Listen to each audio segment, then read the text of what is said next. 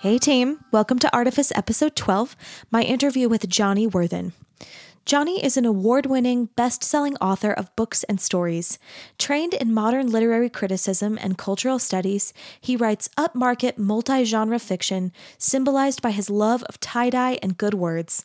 Johnny is best known, so far, for his award-winning, nationally acclaimed, best-selling young adult novel, Eleanor the Unseen.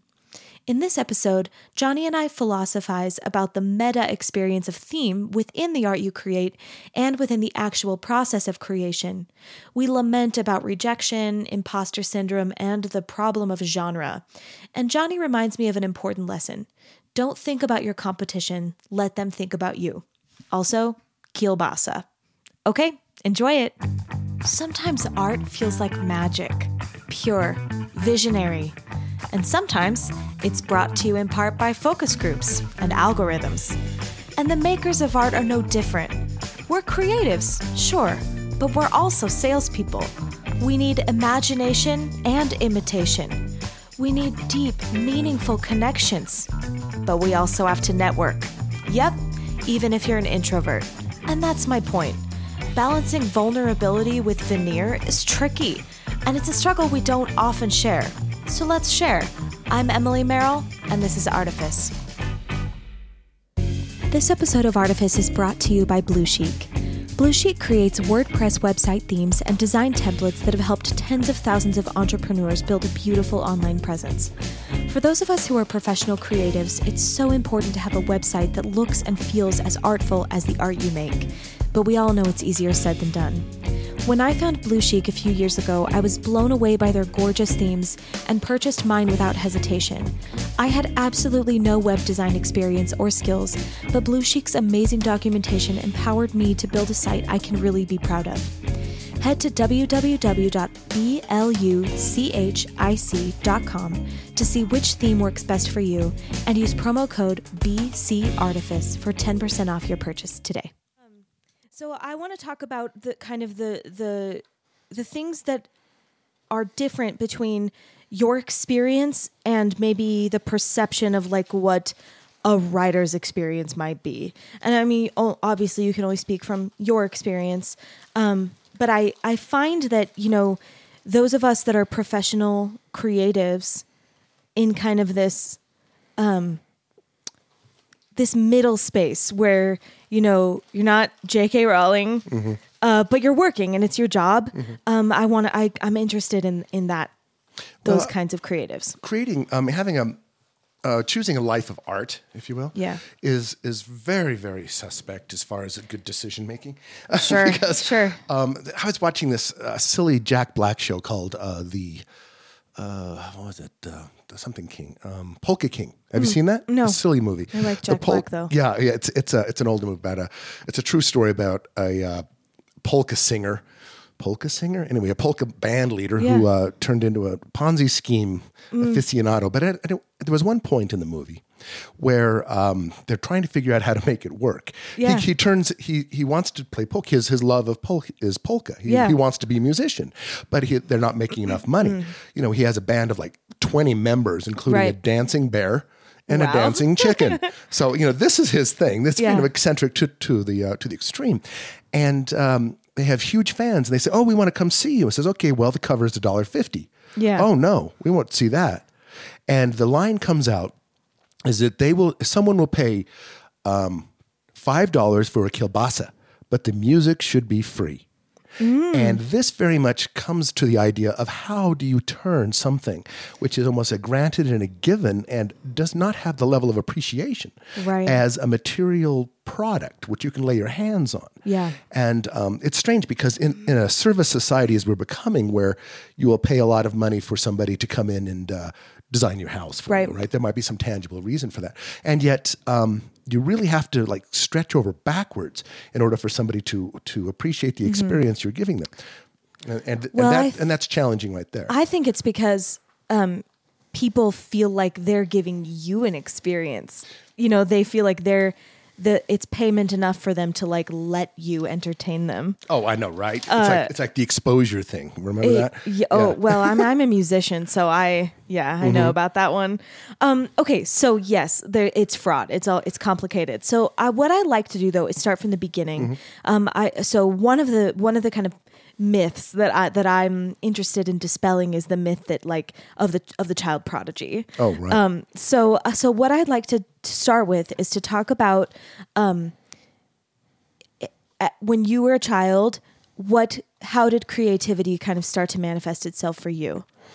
I often think that I told my children the other day. I tell them often that none of them will be creatives. None of them will be artists because they've had a very nice childhood. And in a way, I always think that the true creative pressure comes from a need for therapy or a need for expression that was thwarted at some level.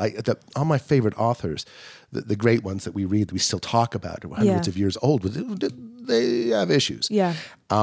That's certainly true for me. Yes, and you're talking about your mother recently, and that I'm sure you have needed to find an avenue to explore that in some way. Yeah. Whether it's in the appreciation of music or in your case in the creation of. Yeah. And that's very similar. So that's kind of where it came out, is to define our own space in our creativity. Now, in my case, I do remember the first story I ever wrote was basically a Kolchak the Night Stalker ripoff that was read to my 5th grade class, and the teacher couldn't read my handwriting, so she had me do it.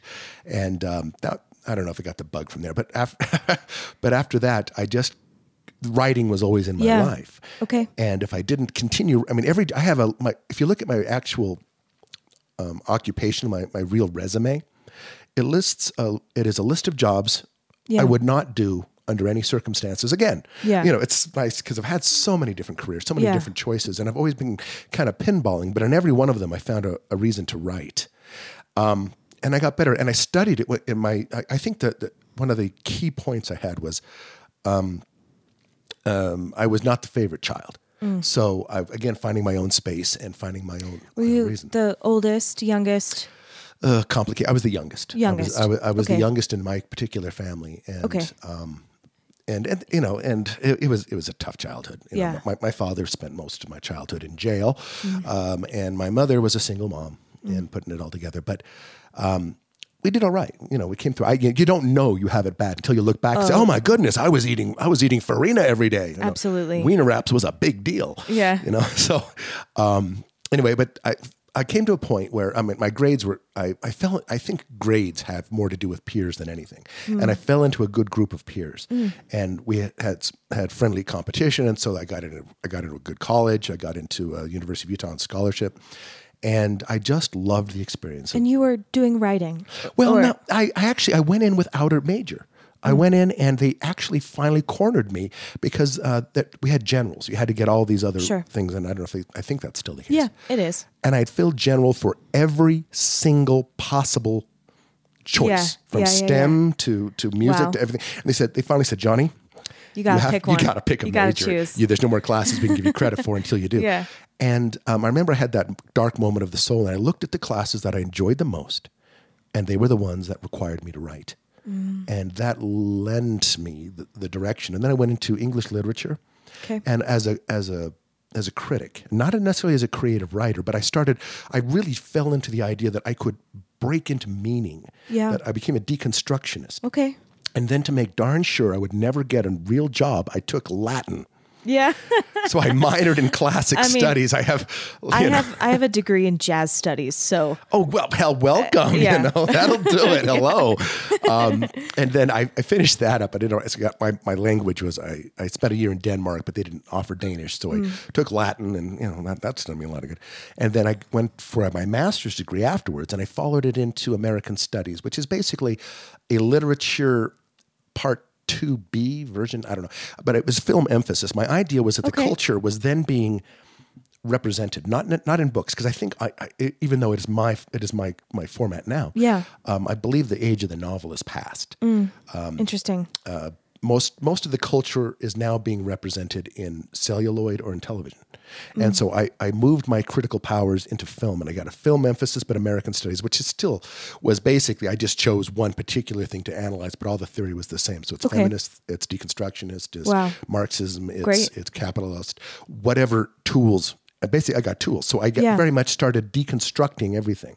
So many years, and then I started writing, and I got into humor and became a stand-up comic for a short time. Cool. And then when I finally became a writer again, I always I approached my writing very quickly. I first started just expressing, and then even in my first projects, I realized that I was always writing to theme. And so I write from the inside out now. Yeah. Okay. And that has allowed me to be a multiple genre author instead of just only fantasy. I'd love to know more about that. So when you say write from the inside out, what do you mean? Well, most people. Well, I mustn't generalize. Well, I'll say really quick while you're thinking about it. When you said, so I think this is my 13th interview. Oh. And I've interviewed several different types of musicians, comedian, actor, filmmaker, fine art painter, very broad. I think an author is like the main medium that I'm missing. So I'm very excited about this interview. But I've had a lot of people, so I tend to agree with you that creativity comes out of like you're working through stuff. Mm-hmm. But I've been surprised, like at least half of the people I've talked to have been like, oh, my parents were so supportive. They gave me all the support I needed.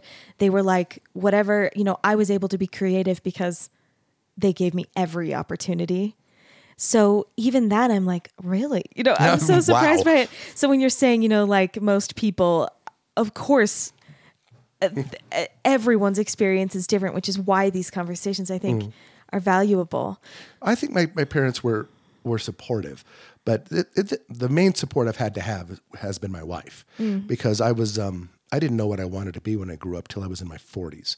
So I say now I am 7 years into my 10-year plan to be an overnight success. Great. And but when I say inside out now, for example, by the way, it's interesting you say this, because I always believe that the highest form of art, and this is I'm sorry, people, is music. I honestly think every single author is trying to make music with their words. Poets are just the closer.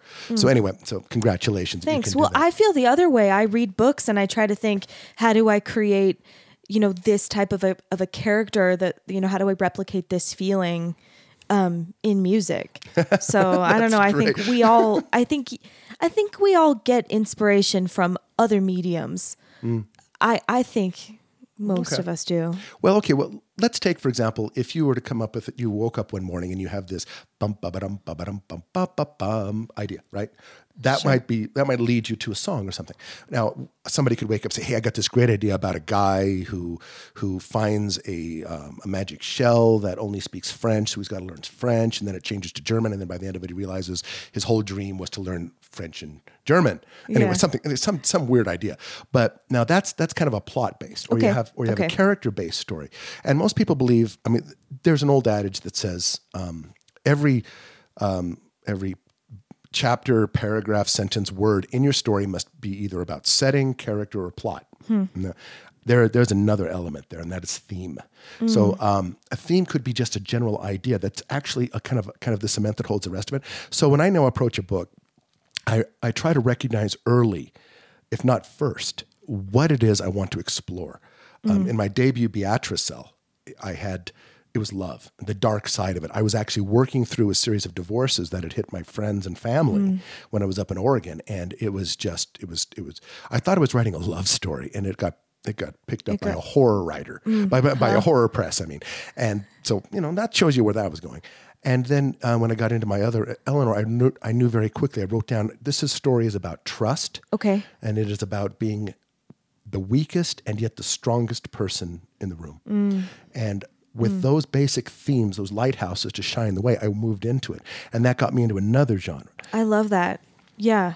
So when you say inside out, you mean the theme out. Right. Yes. Okay. Yes. And you don't mean like yourself out. Well, no, it's part of it. I have to have the burning. I have to be curious about it. If I just can't say today I'm going to write about how the good guys always win, which actually might be interesting. But particularly if I don't have anything that's raging inside of me. Beatrice was raging. The Finger Trap, which is my one of my favorites. It's a comedy. It's actually an autobiography about me coming to terms with who I was, as far as how I had not finished anything properly, how I had not put enough effort to finally have a single career. And in order for that book to be thematically pure, to be thematically complete, it had to exist. So, true story, I had to be able to hold it in my hand. And when I got, I remember I gave it to a publisher, along with Eleanor, my young adult series, my bestseller, because young adult's awesome in this great series. But they said, okay, we like both these books. Which one would you like to sell us? And I said, take them both or go away. Yeah. So I was not in a position to have that kind of power, but they accepted that. Yeah. Wow. And then, of course, they sold, and I got the rights back to the Finger Trap because they don't do adult fiction.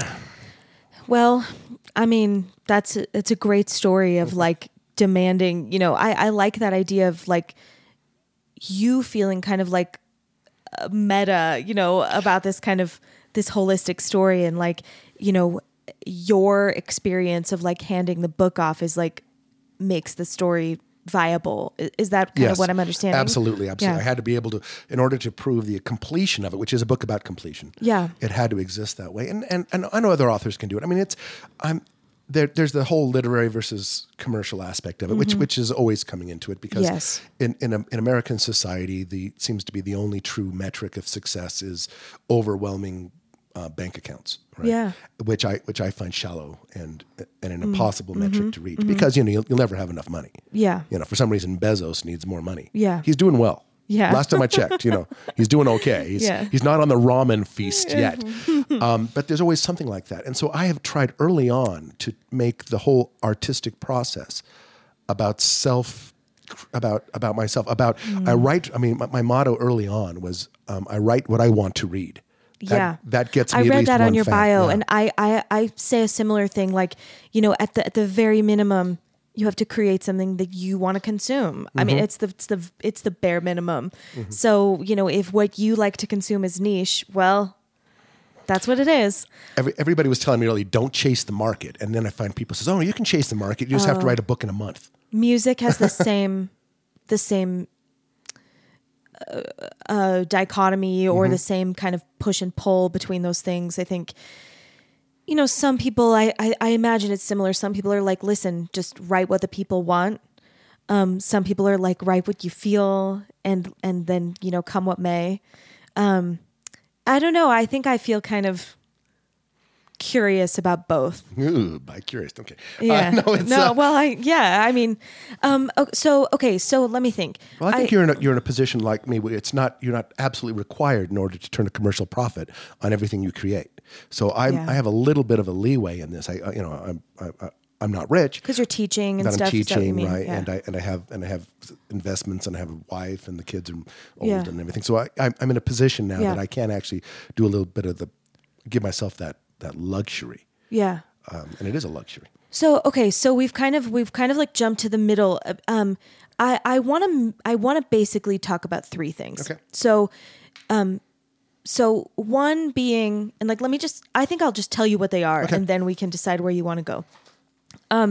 So I want to talk about your skills, your creativity, and maybe, you know, talk about how you got there, what it was like, what was hard about it. I feel like people like to look at an artist who's already creating, you know, successful or at least completed projects, and think that that's just how you started, which we know is not accurate. So I want to kind of know the story of like your actual skills, your creativity, the high art of it. How did it get there? Like I said, you know, what were the pivot points for you? What's the baggage? Okay. Then I'd like to talk about your career at large, maybe in terms of like what you believe success is, which we've kind of just been talking about. In terms of like the dollars, how do you make it work?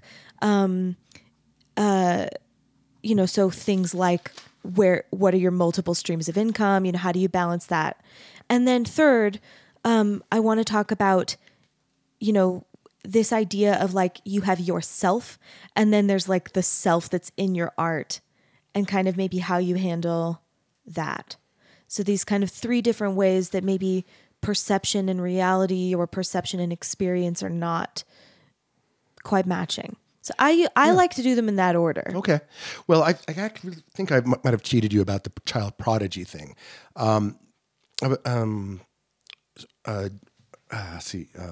Rod Sterling said that you cannot teach writing. You can teach style. I'm not sure about that. I think you can't teach style, but you can teach writing. But nevertheless, as far as are you born with this thing? I don't know. I think I wonder how people without a creative outlet function. The only creative outlet that seems to be rewarded primarily in this society is the accumulation of wealth. Yeah. Now, as far as the child prodigy, I think it's a matter of. There's also an old adage that says, if you cannot write, do. Yeah. If you can find anything else to do with your life, do that. You want to run for president? Do that. Do not be a writer. If you cannot write, don't. But if you it's can't, like a calling. If you can't not write, then you're a writer. Right. Which is a really high bar, and it's terrifying to do that because there is nothing more full of rejection than trying to sell your. I say we bleed on paper and try to sell the bandages. Oh right? man, we're speaking the same language. The rejection so much fatigue. Rejection. Oh my gosh, it just never stops. I've got an agent. She buttresses me against most of it, but every once in a while one trickles in, and I'm a basket case. I have the same problem. Yeah. So now I know this is true, and I have talked to some artists who are like, rejection. It doesn't. I haven't experienced it. It doesn't. No soul. Yeah, and I'm kind of like, well, I don't know what that's like. But I think. Like I said, people want to look at the awards you've gotten. They want to look at the books you've gotten published, and they want to ignore all those times that you were like, drowning in this rejection and still like getting up again and doing it again and finding your creative voice in all of that. So yeah, I mean, I think you're a storyteller. What are the stories that are important to you in that realm? Or I also like to talk about people.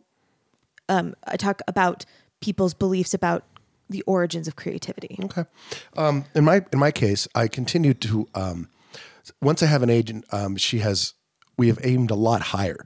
So I'm getting as many rejections, or maybe not as many, but I'm getting much higher quality rejections, So it's like now St. Martin's says no to the story. But I also have learned Does that feel better or worse? I just don't pay attention to it. I mean, the funny thing is Neil Gaiman is a hero, and he has Why Art Matters, anyway. And he was talking about how they don't tell you about the rejection when you get started. They don't, you should know that. But they also don't tell you about the success because there's this fraud syndrome that keeps floating around with it. Imposter syndrome. Exactly, right. Yes, imposter syndrome. And anyway, so that happens. But in my case, let's see what the question was, I think Stephen King said to be a good writer, you just keep writing. There's the idea of you have to write 1 million words before anything is worthy to be published, right? It's kind of that 10,000 hours thing. Precisely. And I think there's a lot to that because it's just because when the muse doesn't arrive and you have the skills, you can muscle through it. Yeah. And that's all that's really doing for you. And NaNoWriMo projects or just good essays. I don't think tweets count. I'm sorry. But I think letters do. I think journal entries do. And I think if you're actually studying these things, and I got lucky because I did fall in love with great literature, and my heroes did not necessarily make a ton of money.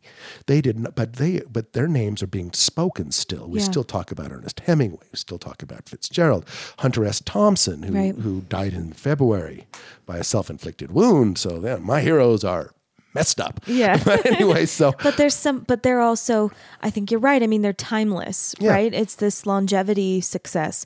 There's like the success of fortune. There's the success of fame. There's the success of longevity or, self-completion. You have to always fundamentally realize that. I mean, for example, we remember Dickens, and if you're lucky, Wilkie Collins. Do you know Wilkie Collins? I don't. Yeah, he was big.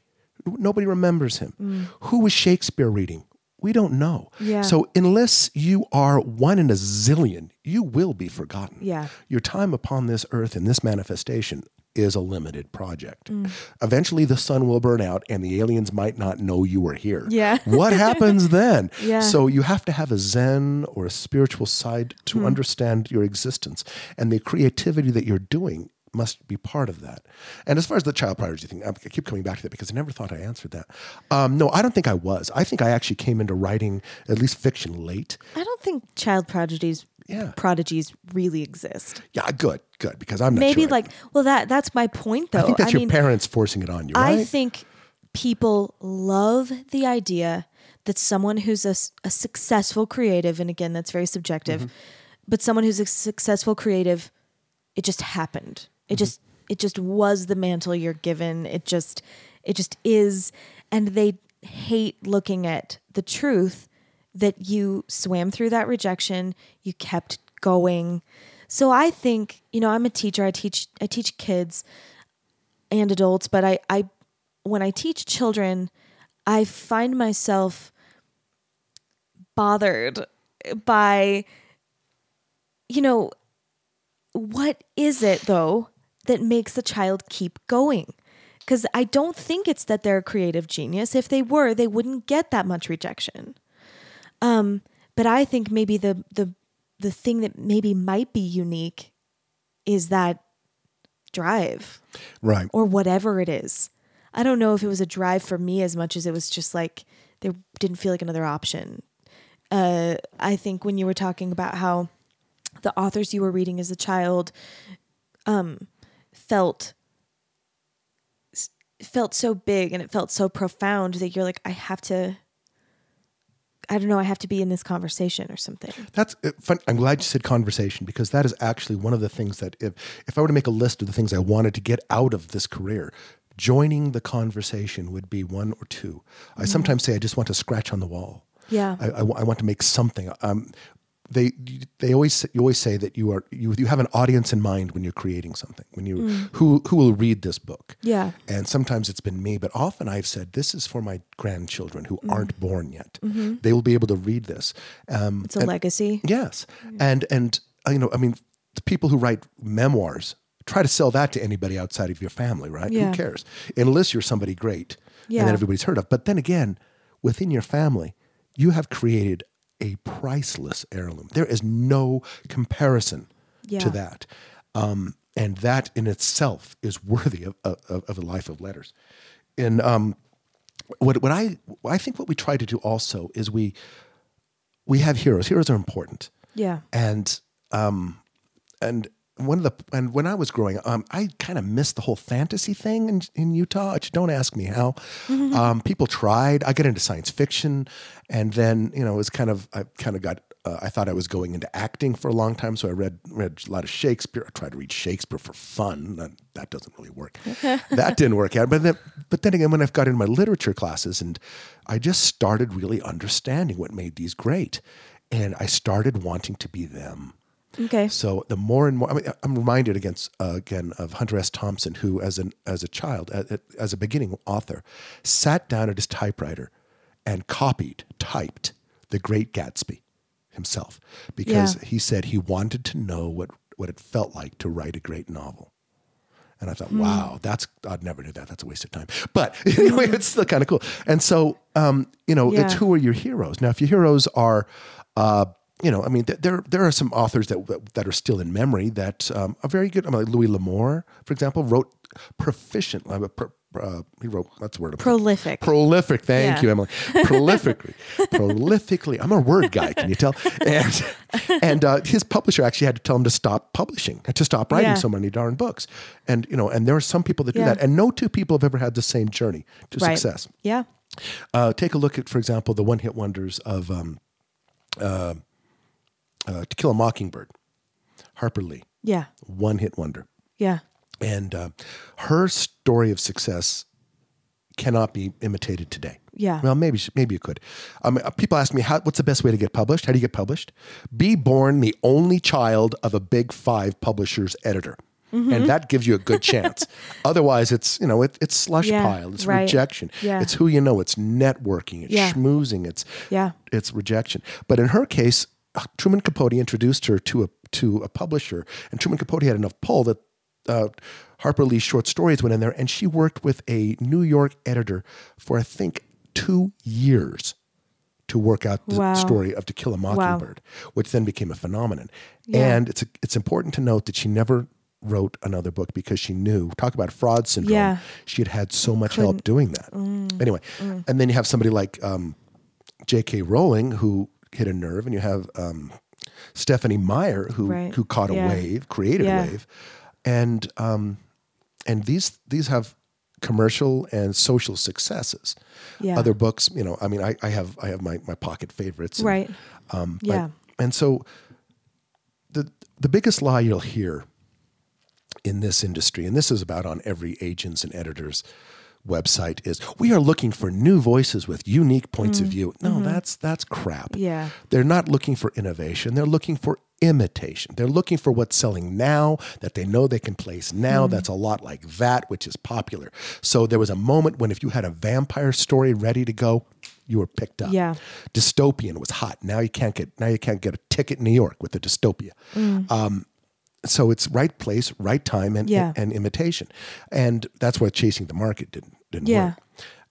If you're chasing the market, you're too late. Yeah, pretty much. I talk about that with my students sometimes. They're like, well, this is really popular now. And I'm like, right. Which is why, unless your thing is ready now, you got to be thinking about something else. Right? I mean, it's kind of... No, in music, I was watching the show about the Beatles. The George Harrison documentary that I think Scorsese did, and he and Clapton. Forget about this, but George Harrison and Eric Clapton. And one of the things that came out in that documentary, I don't remember any direct words, but it came out this way, is George Harrison's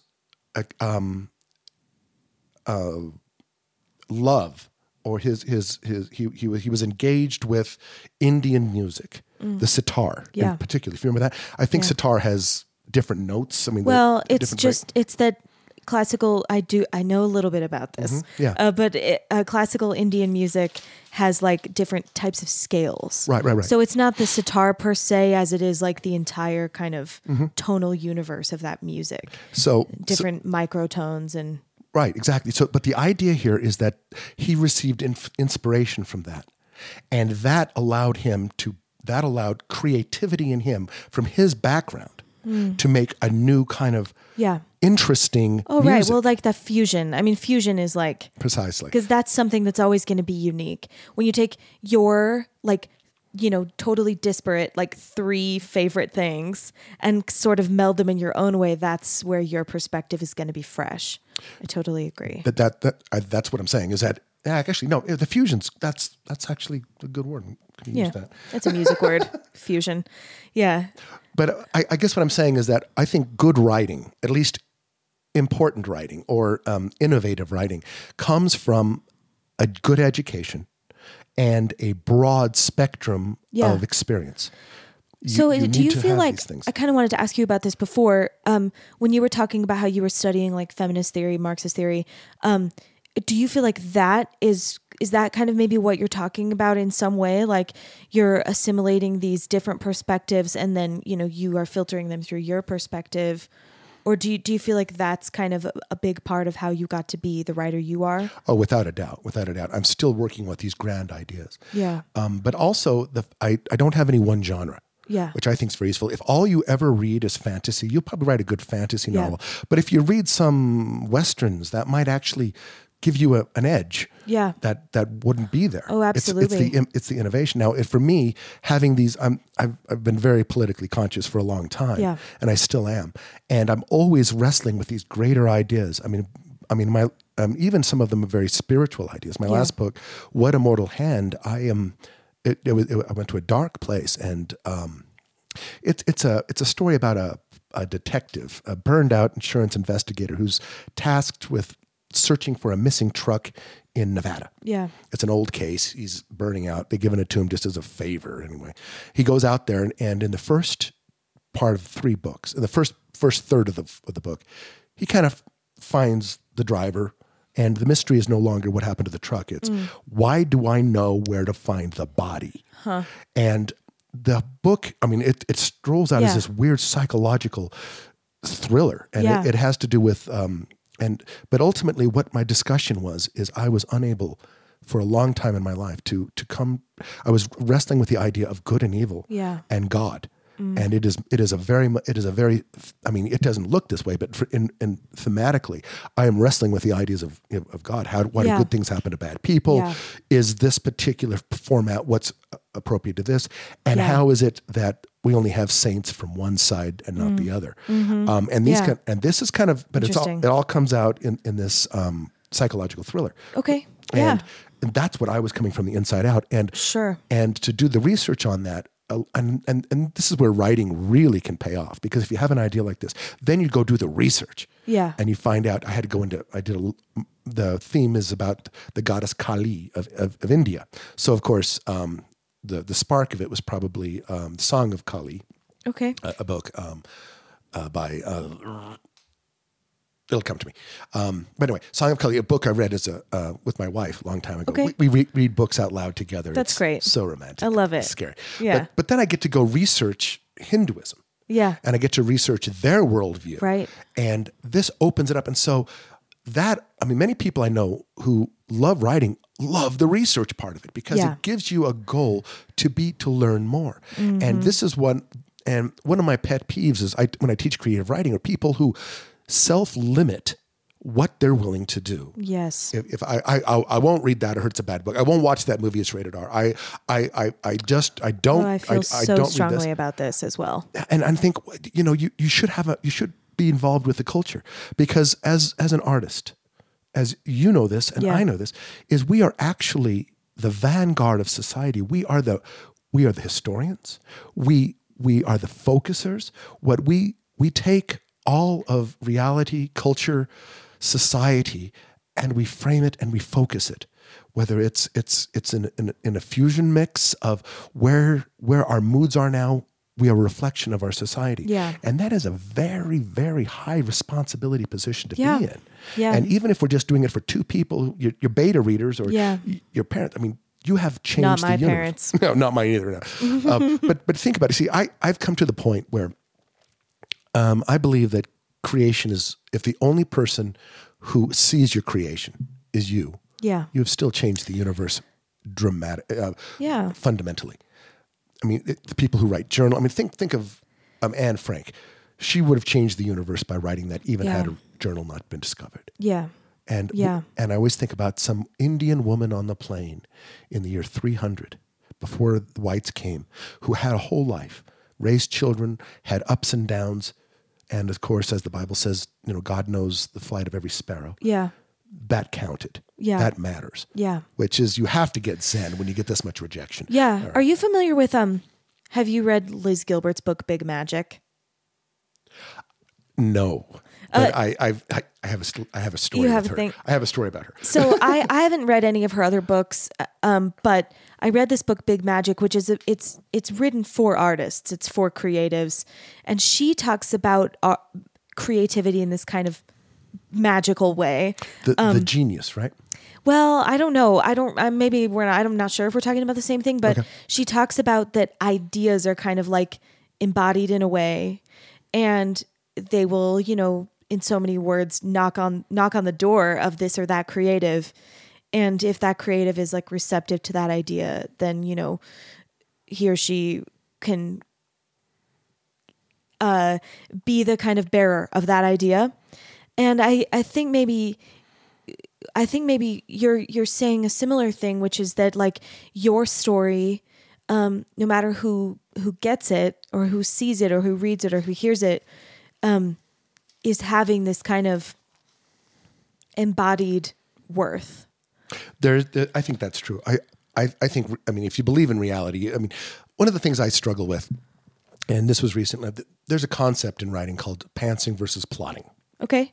Where you approach a project, do you just sit down and you write when the muse comes? Yeah. And you see where you go. Yeah. And so there's some very famous pantsers out there. Stephen King. You just kind of go. Yeah, he calls it situational writing, and that's pantsing. Yeah, that's pantsing. Okay. That's writing by the seat of your pants. You have no plan. Okay. Yeah. But what Stephen, that's how I do it. You see, but which is really putting a lot of trust elsewhere. But in Stephen King's case, you start with the creepy clown and you end with the spooky space spider. Yeah. What? And you write yourself into corners. No, I don't do that. And there's also the plotting where you sit down, you have an outline of what you do, and the creativity. A lot of the creativity is done before you actually start putting words on the page. And you create a template. Yeah. And you know where you're going. Yeah. Now, I write a lot of mysteries where I need to know what happened so I can figure it out. Some people I know solve mysteries by pantsing, and they don't know who did it until the final chapter. Wow. I feel robbed. I feel cheated by those people. Yeah. Because if you take that to a larger notion, you have to look spiritually and you ask yourself, is God a pantser or a plotter? Is there a reason for this, or is he making this up as he goes along, if you believe in this? And the funny thing is, to come back to your idea about the genius, we call it the muse, or the genius. Yeah. And there comes a moment when you're really plugged in. Some people call it the zone. Yeah. Where the flow. The flow. When you stop writing and you're taking dictation.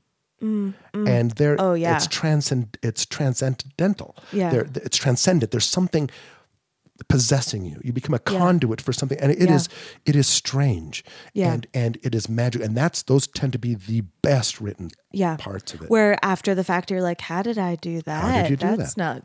I could never do that again. And Elizabeth Gilbert, in her TED Talk, I think, talks about the genius that comes in. Yeah, I'm sure it's the same thing. I don't remember that word, but well, she called it the genius because in the old, as I believe the concept goes, in ancient times, authors wouldn't sign their work because they were just they were just they were the secretary, right? Yeah. Secretaries don't sign it. It's the genius. It's Zeus. It's whoever. And there's some truth to that, I think. And so it's like a bit of like that collective conscious or something. Yes. Like someone's story is hitting you. Like maybe that woman, we don't have her story written, right? But maybe it's landing. But it mattered. I like that idea. So I know one day I'll be forgotten unless I get really lucky.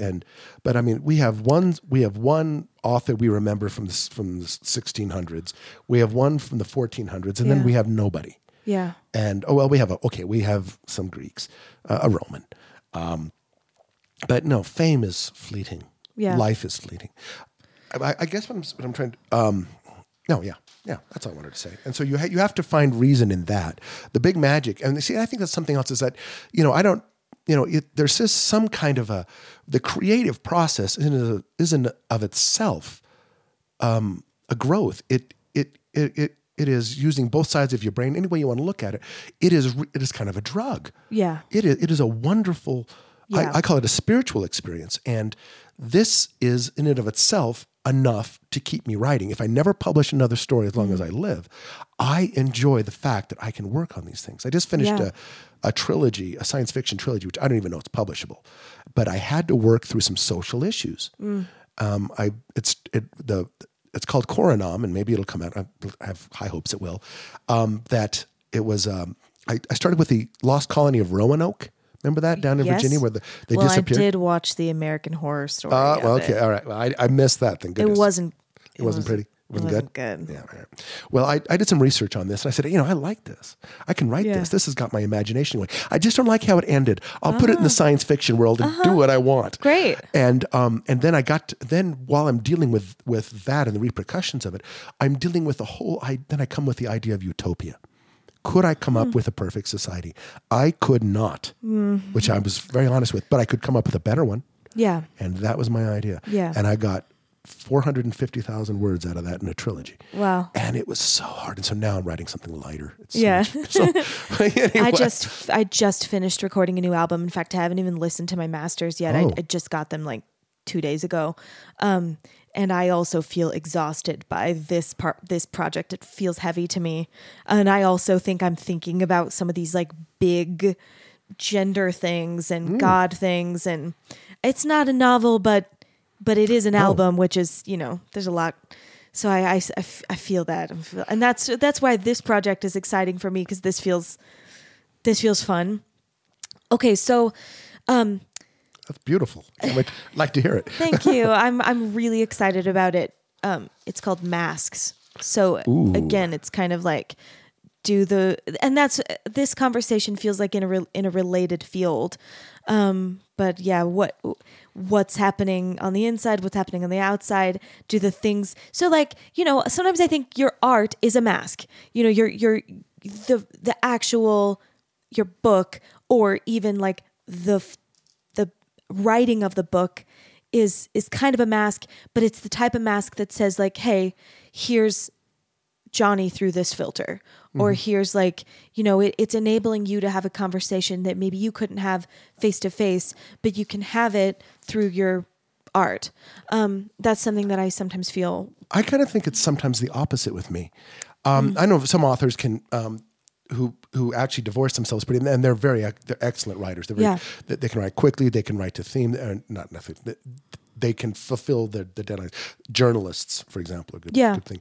In mine, I think I'm more exposed in my books, at least some facets of it. Yeah. I think often. You said that before. You're bleeding into it. Yeah. And I say, if you really want to know who I am, read my books. Yeah. Because the what I look like, the mask I'm wearing now, is different than around any different situation, I'm going to be a different person. Conferences, I'm one person. As a teacher, I'm another. Right. With my kids, I'm a third. With my wife, I let her talk.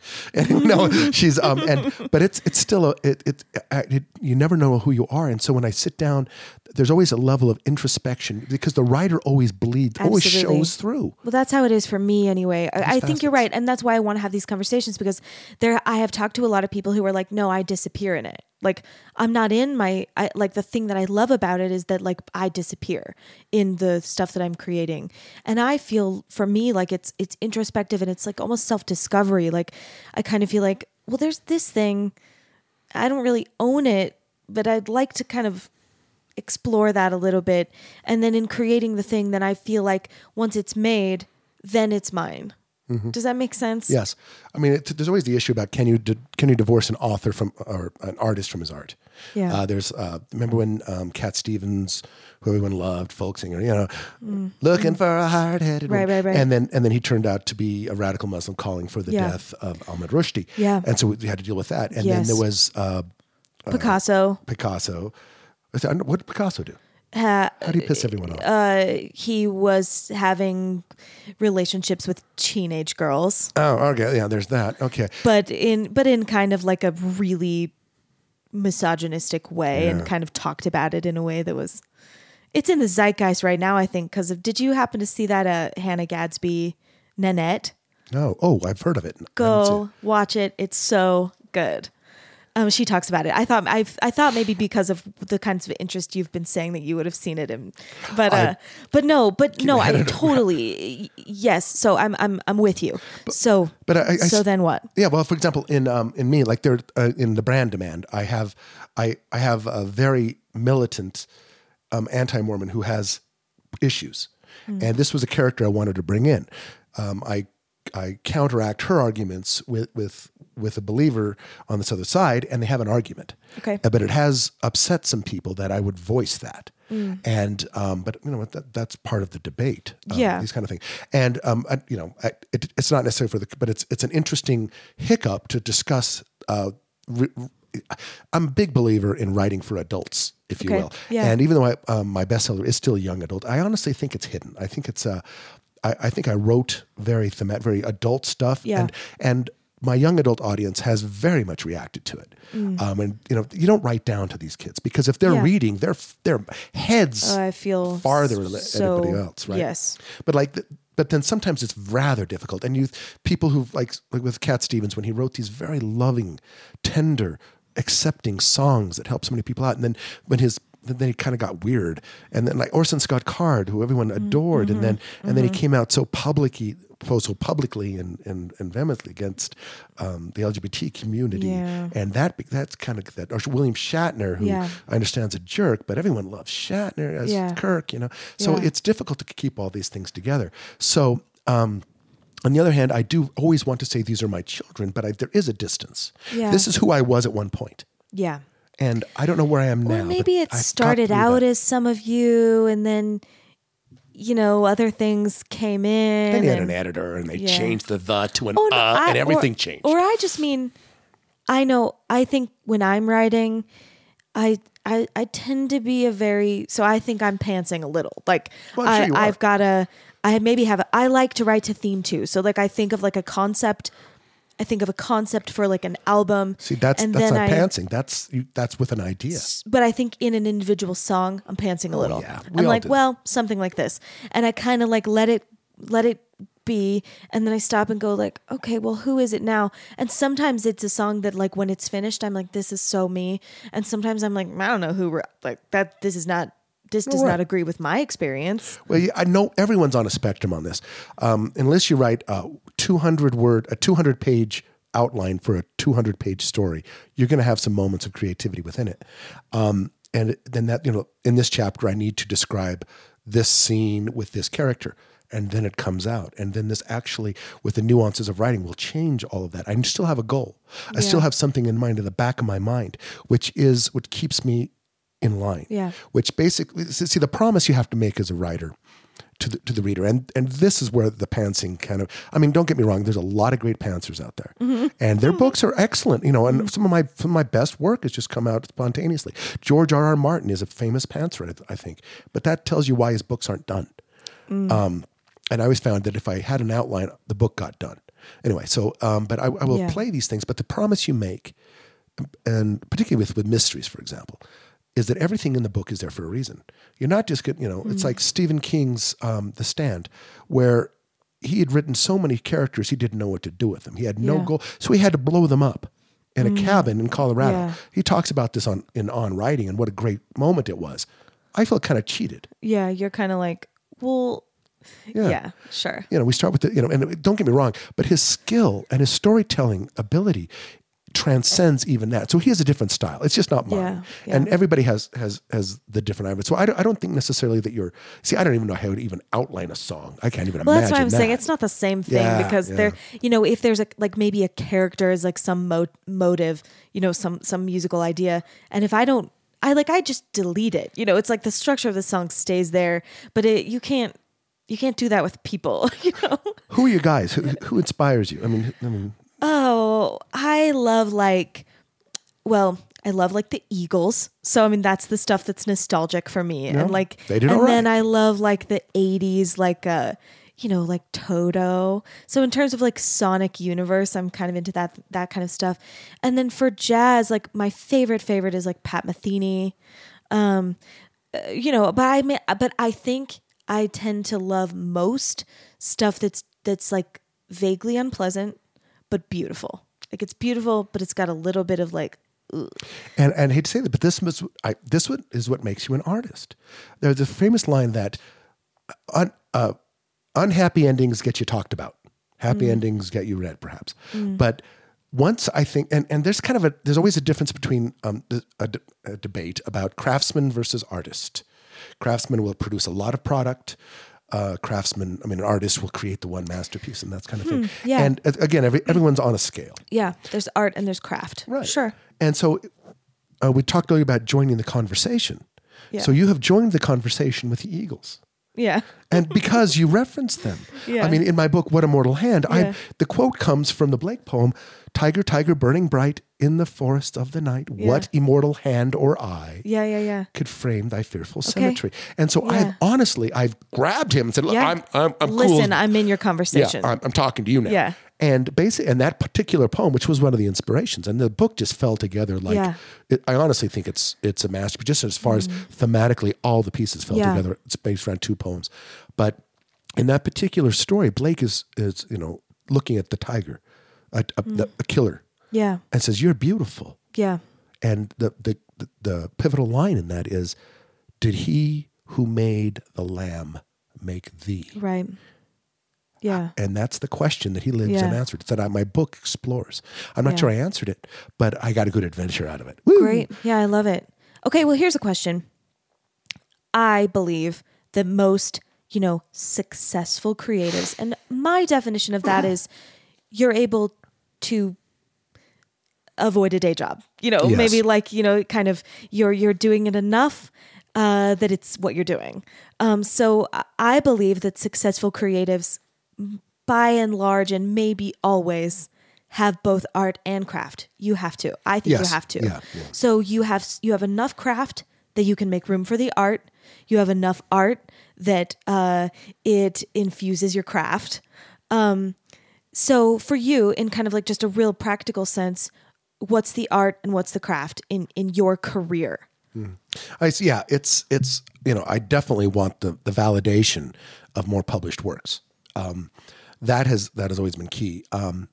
On the other hand, though, because of we are shooting so high right now, and I've done very well with some small and mid-sized. You mean publishers. you and your agent? Me and my agent, yeah, okay. right? And my I got my team, yeah. Okay. Which is actually me and my agent are the only ones I can really count on. Hey, Terry. But yeah, it's I haven't, the money that keeps me, the day job comes from, I still have the day job. Yeah. I teach at the university. But it's a day job that's in the universe of your art. That's what I'm saying. Like your art infuses your craft. So so the way that I'm kind of thinking of it, maybe craft is the teaching. Craft is like what else do you do? Where else do dollars come from? Well, that isn't maybe like books. I came out of the housing bubble, not a housing bubble. I had some very good investments, and so I've been able to practically early retire. Okay, so that's a resource. Yeah, I have background resources, and I've limited, and we've scaled back. The kids have moved out. Our house is paid for. We've layered out a lot of stuff. So as a group, and isn't there something else that you do? I'm also president of the League of Utah Writers, but that doesn't pay. That's volunteer. I think that's still craft, though. Oh, without a doubt. It's a network. It's staying in a conversation, staying connected. Yeah, I would include that in craft. It's not your high art, but it's in this universe that, like, when all put together, maybe allows you to keep making that high art. I agree. There is when I took the teaching job because of this. I believe, on a mercenary note, I've always thought, when I got started with this, I just decided to be the author I wanted to be in my life. I had no idea there was another writer in the world. I just put that out of my brain. Yeah. I faked it till I made it. Yeah. And I told myself that one of the rules that I have to live by is that was an old rule that I learned, that if you want to achieve your dreams, you must help others reach theirs, which I know sounds kind of hoity-toity, but I believe that. I mean, I'm a teacher too. Yeah, so you know what I'm talking yeah. about. And if I wasn't involved with the writing community, if I wasn't teaching writing and seeing other people writing and give them something that I've learned. Yeah. I mean, many of my writers in my writing class are better writers than I am. Yeah. And I hate to say that, but I'm sorry, kids, you're doing great. They're adults, but I can give them something that I learned. Yeah. Because I think in publishing, perhaps, that I've heard it said it is the biggest enterprise in America run entirely by amateurs. Huh. Because you got to love what you're doing. And so this is why I continue to do it. If I didn't have this outreach with other writers, sharing experiences, because let's face it, we're all crazy people who sit in dark rooms talking to invisible friends. Mm-hmm. So it's very difficult. And I was going to ask you a question. Yeah, go ahead, please. In our first draft writing process as a writer, we're alone. Yeah. And very quickly, second levels, we bring in other readers and editors and other voices. What is your experience with editors? I write alone. I've never had an editor. You've never had anybody come in and say, we're going to bring up the bass on this. True. Yeah, no. So I would say that's not an editor. So the way my experience is more like I write alone. I write the song alone. And then, so for me, that means how many measures is it? What's the melody? What are the lyrics? What are the chords? And then I find a producer. Producer, that's your word. Yeah. Okay. Yeah. And for me, and I've only done two albums, so who knows? That's two more than most everyone will dream of. I'm just saying, like, this might not, I'm not saying that this is how it will always be. This is just the experience that I've had. And both of my albums have been this way. I write all the music alone and then find a producer who I feel good about. And then the producer has influence on the actual recording, not the song. Does that make sense? Yeah, it does. So like the song that's written, I did that. And then the song that's recorded, the producer is having input in, which is huge, but I see it as like I wouldn't call it writing. You know what I mean? No, I think there's a good parallel there. Yeah. And there is something to be said about, we're talking about the Eagles. One of the reasons why the Eagles were so successful, I believe, is because they were a super band when they were made. Yeah. And they were basically allowed to do what they wanted. They were allowed to experiment. They were allowed to innovate. Yes. Whereas the up and coming musician, it doesn't happen as much anymore. Happen. Oh my gosh, I'm obsessed with this topic right now. We are so bad at letting young, and I don't mean young in age, I mean young in your art journey or whatever. We're so bad at letting young creatives be messy, explore, like stretch out. And I think it's devastating. I was thinking about this in similar terms.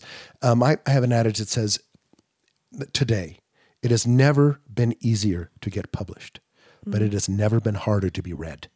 Yeah. And because we have, and what I'm talking about here is the self-publishing phenomenon. Right. Well, and it's independent musicians. It's definitely a parallel. And that is where, let's face it, that's where a lot of the real interesting stuff has happened. And the mainstream, you see, I'm shooting now for the mainstream. Okay. I've never self-published before. I'm considering it now because of this, for economic reasons and because of the issues of this one book. Okay. But anyway, so what you're saying is like I'll be hybrid probably by this time next year. Okay. But in the meantime, that doesn't mean I'm not swinging for the fences on everything else. Right. Because there's an old adage. I can't say there's old adage with this. Anyway, I've heard it said that if you want to be rich, self-publish. If you want to be famous, go traditional. Yeah. Oh, well, okay. This parallel in music exists as well. If you want to have money, you do things that, no one sees. And then this is totally what I'm here for. People on the outside see success in these ways that are so mysterious and so not how they are. There's the success of the followers and the fame, like I said before, and there's the success of financial stability. And those things are not related. Mostly never. Or there's the critical successes, and who's the critic? I mean, we talk about how much rejection in there. You know what's as bad as rejection? Success. Yeah. I have stopped reading Amazon reviews because the good ones bother me as much as the bad ones. Why? Because I think I'm unworthy. It's the imposter syndrome. It's like, are you just saying this? Are you buttering me? Do I know you? Yeah. And it's really, I get emails from people, and they just always move me because they're my children. It's why editors are so hard. It's like, it's taking your kid. Okay, we like your child. He's got nice hair, but we're going to have to take off both his legs and replace him with bionic tentacles. What? Anyway, that's always an issue. Sounds cool. But it's still bionic tentacles. Where'd that come from? But I just don't know how to do it, and I can't think that I need to write for those reviews. I mean, I'm glad that people have found something in my books, and I found something. Everything has to be a niche, or it's just redundant. I mean, we're trying to, for example, in What a Mortal Hand, we're working on screenplays for that now. Okay. So there's hope. There's hope to see that done. I've always, as a film guy, I always think that it'd be nice to have my stuff presented out there, and I believe I will. Yeah. So you have to also keep optimistic, which means you have to absolutely live in a state of denial, because the odds are against you, right? Yeah. So don't even think about it. Well, no, I agree with you, and I think for me anyway, I could try to work toward fame, but I'm not. How do you even? You can't chase for it. You have to catch it, right? The idea that I just keep coming back to is like the only type of success that I think I can, like, for lack of a better word, count on is just finishing the project. I think that's it. And then I have to feel like I think sometimes I don't believe this, but sometimes I do. that like the success is just finishing the thing. Do you have the rush at the end? Yes. Well, for me, I get really excited during the daytime, and then I wake up at like 3:00 in the morning, and I'm like, what have I done? So I don't know. I don't know if it's a rush at the end. It's like at the end of each day, I'm like, that was awesome, and then in the middle of the night, I'm like, I'm a failure.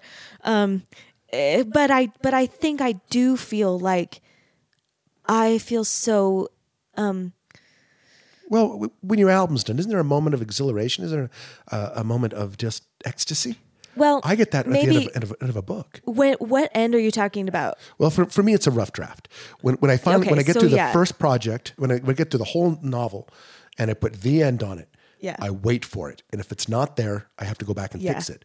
But if it's there, it's a 2-day high. I am bulletproof. Yeah. I weigh nothing. I'm a feather on the wind. I am a bubble of joy for 2 solid days. I get it when I finish the song. Okay. When it's played through. And then a few days later I'm like, oh my gosh, it's terrible. And then I start a new song and it starts over and I'm like, I don't know anything about music. What am I even doing? Will I ever write a song again? And then when that song's finished, then I'm like, this is amazing. I'm a genius. How did I come up with this? And then a few days later, what was I thinking? So for me, it's like... I think it's all the same. I think we're the same way. Yeah. Everyone goes to bed feeling sorry for Shakespeare and wake up reaching for the flamethrower. Yeah. But for me, it's not like I don't see it as an end. It's like a cycle. It's like... It has to be. But it's these little beginnings and ends, I think. Yeah. I think that's part of the self-discovery process, which art is trying to do for us. I think if somebody says, oh, this is great, forever, and they never question it, I think that's a narcissistic creep. I don't know who they are. For me, I can't read my old work anymore without cringing. Yeah. When I do readings, I edit. Yeah. I'm going to skip. I should not have used this word at all. How'd this get through? Is that in italics? No. And it's and I can't stop it. Yeah. It's why, because I think the famous line is, art is never completed. It's only abandoned. Right. That's why when you said when you get to the end, I'm like, when's the end? What's the end? Because it's always changing. Okay. All right. So this interview has gone a very different way than most of my interviews do. It's fine. It's just usually I'm able to keep it chronological, which helps me stay focused. Oops. So now, no, it's fine. I think tangentially. How dare you? Oh, sorry. Okay, so I think maybe I want to ask you some very specific things. Shoot. What was the experience? So, okay, this is just a yes or no. Mm-hmm. Did you decide to write your first book, or were you starting a bunch of things and there was just one that you finished? Begin, middle, and end. I started my book. I one project at a time. Okay, great. Okay, that's helpful. So, your first book, was there a moment where you were like, I'm going to write a book? Or does that make sense? Like, did you decide to write a book? Yes. Okay. And was that difficult? Did you feel an imposter syndrome even thinking, I'm going to write a book? No, because when my first books, I hadn't thought about publishing them. I just needed to write them. Okay. In my life, I'd always had a writing outlet, whether it's writing for a company newsletter or it's creating a Dungeons and Dragons campaign as a child. So maybe the thing I'm wondering then is, when you finish the first book, I want to know the story of like that moment where you, or if there's this moment, I want to know the story of it, where you're like, I am a writer. That happened with the writing of Finger Trap. Okay, and that's when I realized which book? It is my comedy mystery. The one I'll probably have to self-publish now. But which? That was probably my. Let's see. I think I'd written that one. I had Beatrice Hill and The Brand Demand.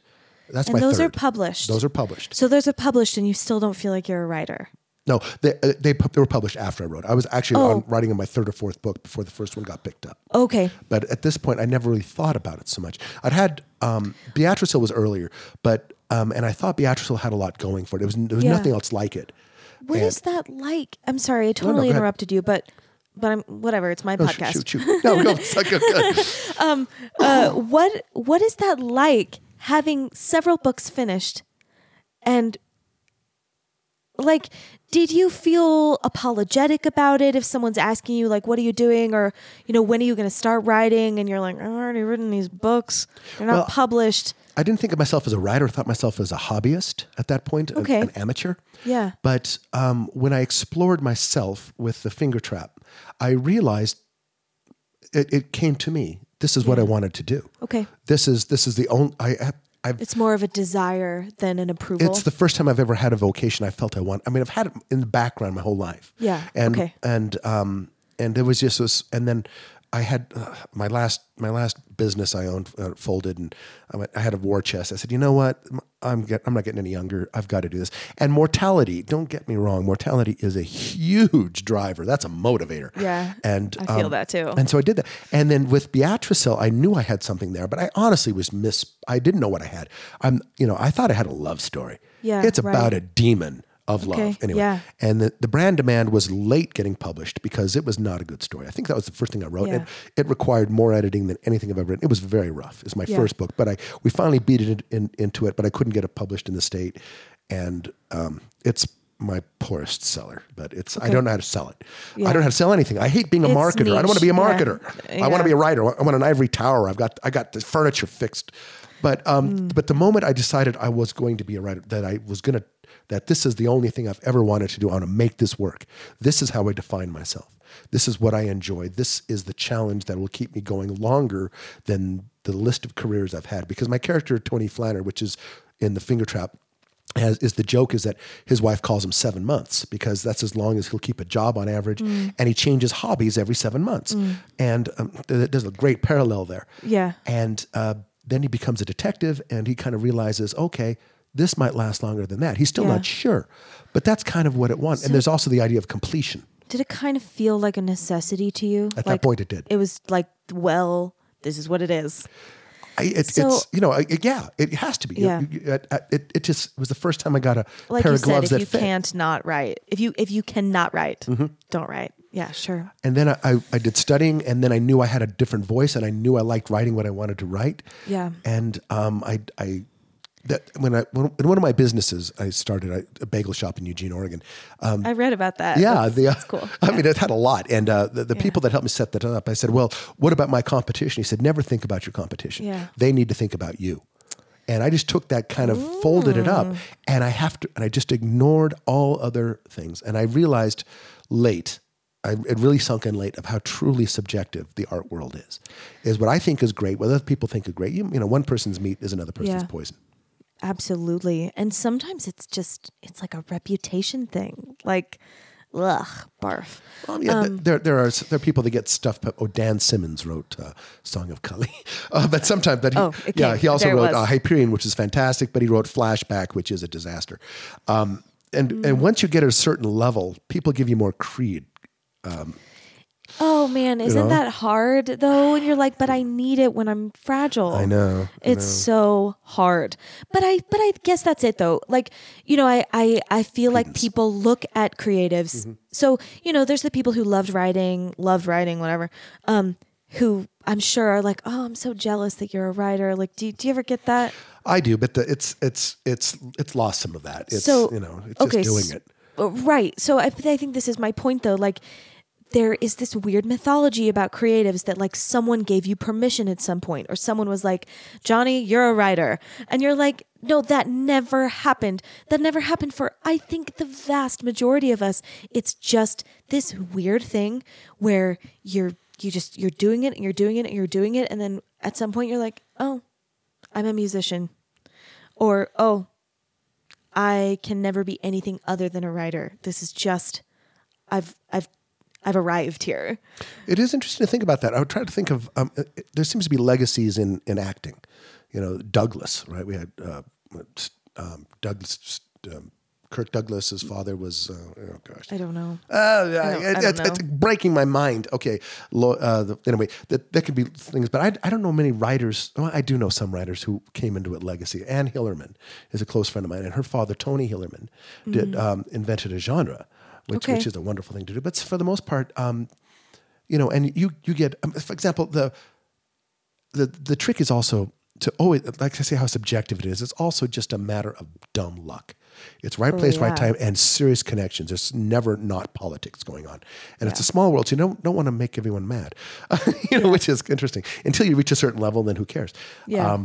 But it's as far, and there are different levels. And this might be, and even like, when you submit it to an editor, this book would have been perfect last year.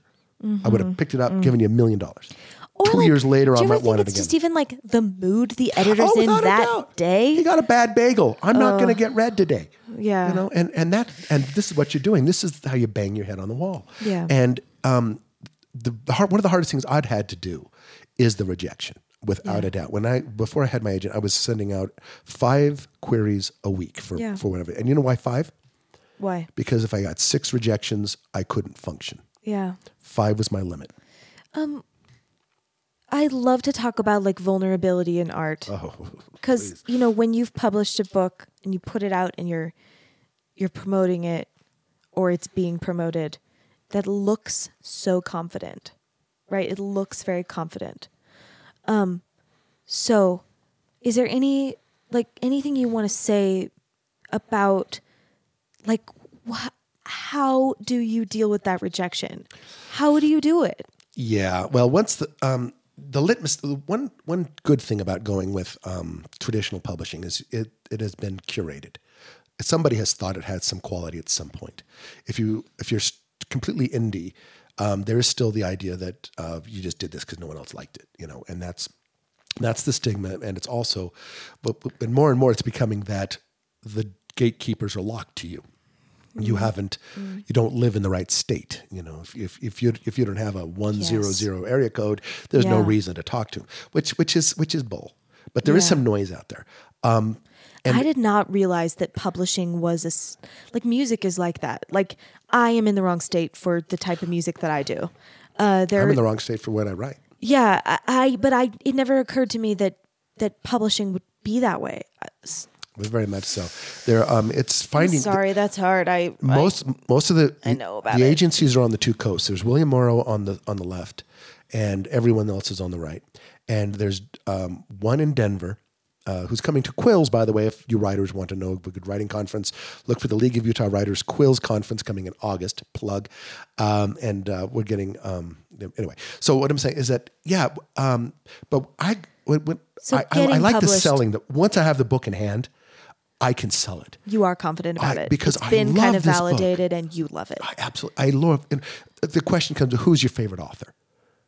And I hate to be stupid, but I say me. Yeah. Because I totally get me. Yeah. I push all my buttons. Well, you're making the thing that you want. It's absolutely true. And I think that's normal. You know, sometimes I cringe when I read a phrase or a passage, just like, I wouldn't have done that today. But I'd still very much, these books are the books that speak to me. Yeah. And to do anything else, I can't imagine. I mean, the funny thing is Eleanor, I actually wrote Eleanor as to get The Finger Trap published. I absolutely did. That's the one that you published together? Yeah. Okay. And Eleanor became the first book of a trilogy, my young adult. It's my bestseller by far. And but I chose the project in order to, because I knew this, but not really writing to market. Well, not chasing the market, but writing to market. Young adult readers are by far the best readers. There are more of them than adult readers. And I'd want to write for adults. So They have time, they have interest, and they're required to do so. There's a long litany. Mm-hmm. And so I figured this would be a good angle, but I wouldn't dumb it down. I'd take out the violence, I'd take out the 4-letter words, and I would just write to this, and I would still stay true to a vision I had of this character that's been rolling around in my head. Yeah. So I did that. And I followed her around. She was such a great character, and she wrote herself half the time. No, more than half the time. And these ideas, and I was exploring loss and very emotional stuff. And I wrote I wrote it, the whole thing. By the time I picked the first book sold, I was finishing the third. So I was gun, and because in that case, you have to write the first book and hope you get picked up for the series, because there's no guarantee you're going to get the series. So I got lucked out on that one. But I was consciously knowing that I had this other book, The Finger Trap, which is not a perfect book. Reading it, I've read it more than anything I've ever, I've worked on it forever, and it's not perfect. I can see things that I would do differently today. And the sequels that I've written now 3 sequels to it. Each one's better. Yeah. But that book is important to me. Yeah. And it became a personal thing. And the funny thing is, that's the book that won the highest award I've ever had. And in the face of it, because editors and gatekeepers are not readers. I remember that funny story. Yeah. Okay, so The Finger Trap is a very adult book. It's sex, drugs, rock and roll. There's They're 4-letter words. There's violence. Sure. And it's hilarious. It's Great. social satire. Okay. And I'm sitting there at Comic-Con, and this is one of my favorite stories in the world. And people come up to my booth, right? Utah Writer of the Year, new books coming out, yay, Johnny. Tie-dye, cool. And this girl comes up, and I immediately say, yeah, okay. Let me tell you about Eleanor, because, this is supposedly the demographic. Yeah. And, Eleanor is this young girl, and she has a secret, and she points to the finger trap. I said, oh, yeah, I love this book, too. And she says, I loved it. What? I loved that book. What? Yeah, I bought it in Barnes & Noble, and it's the best thing I've ever read. Oh, wow. And so there's a 16-year-old telling me this, and there's this woman, this 40-year-old woman sitting, at the next booth that kind of peeks over and sees what's going on. So I sell her the book. Yeah, wow. And this is written for a middle-aged, midlife crisis man. Yeah. And so it's just proof that humanity is kind of... The next day, that 40-year-old woman comes in and says, the only reason your book hasn't been finished yet is because my husband dragged me out of the hotel room to come in there. And she had read, it's a 400-page book. She thinks she was on 350. Wow. And she said, I cannot believe how great this book is. That's awesome. And the book is indulgent. It breaks every literary rule I teach at my class. She sold one to the next person who emailed me and said, thank you. Then the League of Utah Writers gave me the Diamond Quill for it, which is the highest award we have. Cool. And then my publisher got sold to somebody else, and they said, we don't do adult books. I've been dying ever since. I get more people asking me about when that's coming back. Yeah. And so I feel required to bring it out myself. And that's where the self-publishing. But when I sell them, I love them. They're your children. How do you not brag up your children? It's hard for me, but I'm self-published. Well, yeah, but you love them, and you can do that, and that enthusiasm. If you believe in it, confidence is sexy, and I'm so excited about anything. I can go. The ones I feel tricky about are my horror stories. If you're not, horror is a terrible genre. You never say horror. Immediately change it to a cult thriller. Which is kind of what it was. And because horror readers are a rare. I mean, there's no horror section now in Barnes & Noble. There's not. Wow. They put it just in regular fiction because there was a time it was. Yeah. But horror is more of an emotion than a genre. Yeah. Huh. But so when, for example, at Comic-Con, some people very much gravitate toward the occult stuff. Yeah. Other people don't want to know I write it. Yeah. And and here's something that's ruined me. Multiple genres. I am impossible to pigeonhole. What do you write? Books. Well, fantasy, sometimes. Science fiction, just finished. Comedy, yes. Contemporary, fiction. And the thing is the only thing that links it all together is the literary threads of writing to theme. If I had to go science fiction for my science fiction, because first I didn't like the way Roanoke worked, and I knew I was going to use that as a springboard to explore modern cultural problems. Yeah. And offer either solutions or at least show the tensions. And and my science fiction world is very 15th century. It smells 15th century. I do a lot of stuff. I have a different plan. It makes, and there was no other place for me to put that. I did not start with, I want to write a science fiction. What's a good story? Right. That's just where it feels. That's where it needs to live. Right. It's like you say, country is what I'm going to write. I'm going to write a country song. First, I need to get a dog and a pickup. I don't know what you have, but but that's not necessarily where I start. The pieces have to serve the story. Sure. No, I get that. Yeah. I totally get that. So I had asked, how do you deal with the rejection? I developed a drinking problem for a while. Partly true. Better now, thank you. But it's terrible. The only way I've ever managed to successfully deal with it, when I received a particularly devastating rejection. Sometimes you get that, you get a request for manuscript, and they come back and say, no, we don't like it. The Finger Trap was really close to being taken up by St. Martin's Press, a major agency. Yeah. And then she hated, the main agent didn't like one chapter, and rather than ask me to fix it, she just said no. That one killed me. But what my rule was, is I told you I did 5 a week, because if I got 6 rejections, I'd be dead. But even one of those 5 would hurt. The second I got a rejection, 5 more went out. 5 more requests went out, 5 more submissions, 5 more queries went out. And I was to the point I was getting scared. I was running out of people. Yeah. And I kept a wall of my rejection slips for a while. Yeah. And And people like JK were like, oh man, I had 40 rejections before I got this picked up. 40 rejections is a month for me. Yeah. Because there's nowhere else to do it. It's a scatter gun. Yeah. It's not a sniper rifle. Yeah. Okay. And also, so you dealt with rejection by just kept going. Yeah, exactly. You have to keep going. You have to believe in your art. If that's the first thing. And since I was working in a vacuum so long, when I did finally develop editors, I was very resistant because I had buttressed myself behind my own talent. Yeah. Sometimes accurately, sometimes inaccurately. And I had a very lucky first editor that helped me through this. So you said you have to believe in your art, which I think is easier than believing in yourself. Yes. Yeah. So is there ever a thing with you where you're like, I believe in my art, but I don't believe in myself? Oh, all the time. So how do you deal with that? Oh, I don't know. You just have to fake it. You don't. Yeah. I honestly don't know that my current book that I'm working on, the fourth in the Tony Flanders series, the theme is authenticity. And it's centered around the imposter syndrome. Yeah. And so this is exactly what I'm trying to work through. And I'm using this book, which has been a joy to write, in order for me to look at this. So I'm actually and that's how I got through my art on, that's how Beatrice Hill was born, to develop how does love work. But it still doesn't work. I still don't believe it. And for example, writing conferences, I go to a ton of them. I found them very valuable just because they rejuvenate me. Yeah. Teaching does the same. Yeah, I definitely feel that way about teaching. But at these conferences, you can't help but compare yourself to everyone there.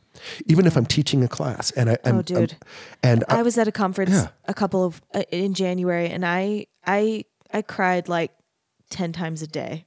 Yeah. I was there.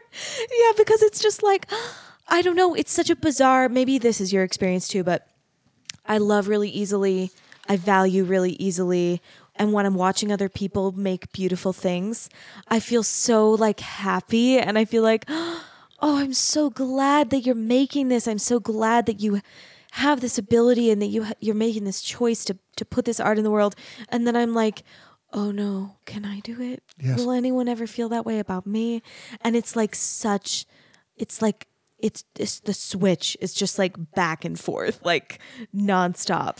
But then for me, and like, I don't know, I'm 30, like who knows what you're a youngster, yeah. Who knows what I'm up to, but I think, my well of resilience does have a bottom, but I never quite find it. It's like, I get the feeling that I'm like right there. And then I get excited about something, so I don't know. I mean, it's possible there's a bottom that at some point I'll be like, I'm tired. I need some input or some, I don't know. You need a success every once in a while. No joke. Yeah. Yeah. But I think for me though, that success can be so tiny. Yeah. It can be so little. It's the tiniest little thing. And then it's like, oh, well, I haven't quite hit the bottom of that well yet. But I don't know. I mean, like I said, I'm 30. So like maybe in 10 years, I will have hit that bottom and have had to try to figure out like, what do I do now?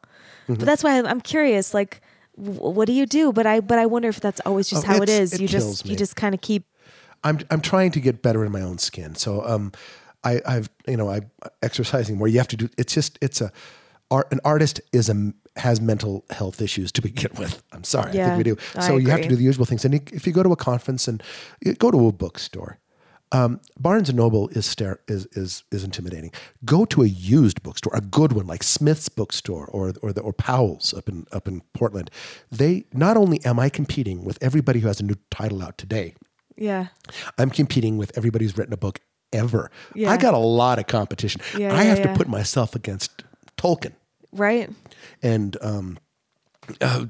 Bishop, I got nothing. So it's, you can't think about it. But then when you go to the conferences and you meet these wonderful people, you meet Sanderson and you meet Anne Hillerman and you meet Gabaldon, the Outlander, and they're just wonderful people. And one of the things I did is if I made a list of goals that I wanted to get out of this, money's on the list, but it's not the top. Okay. Mm-hmm. I need to have a self-satisfaction because, my own politics, accumulation of money has never been huge. Enough is what I think we need. Yeah. But I had one of the things on my list where there were a list of authors I wanted to meet. I wanted to talk to my heroes. Well, dangerous. And I dove, terrifying. Yeah. Just very scary. And then Elmore Leonard died, so I had to take him off the list. I've heard to stay the hell away from Cormac McCarthy, so I'm not going near him. But Tim Dorsey, who writes tangential crime psychopath fiction, I managed to bring him to Quills last year. Cool. And he was everything I thought he'd be. It was absolutely the high point of my career. Is I got to do that. I got to meet with him. I got to have long conversations about life with this guy. Did you feel kindred? I did. That's great. And that's how you know. I mean, is that how you know? Is that how you know? I'm an artist. I'm a writer. I belong here. No, not necessarily. No? What mostly it showed me is his eccentricities and his, dare I say, humanity. Yeah, I think that's what I mean. I felt that I was on his level, not because I was a good enough writer, but because he was actually not that much different. That's totally what I meant. Yeah. Huh. Like you see this person and go like, we're the same spaz. We're the same, like, vulnerable. We're the same quirky. And I haven't had that with many other writers. Yeah. Some of the other great writers I've met, I've met George Martin. I didn't get a long conversation with him, but he felt human and nice too. We had a short conversation. It was great. But then some of these, and I don't want to name names, but some of the people I've met who were very, very stringent and everything, I've got nothing in common with them. Yeah. And I've been studying Hunter S. Thompson lately I have no idea. Talk about a bad example. But you could see this. He's living in Colorado in Elk Creek, and he never really joined the East Coast intelligentsia of his time.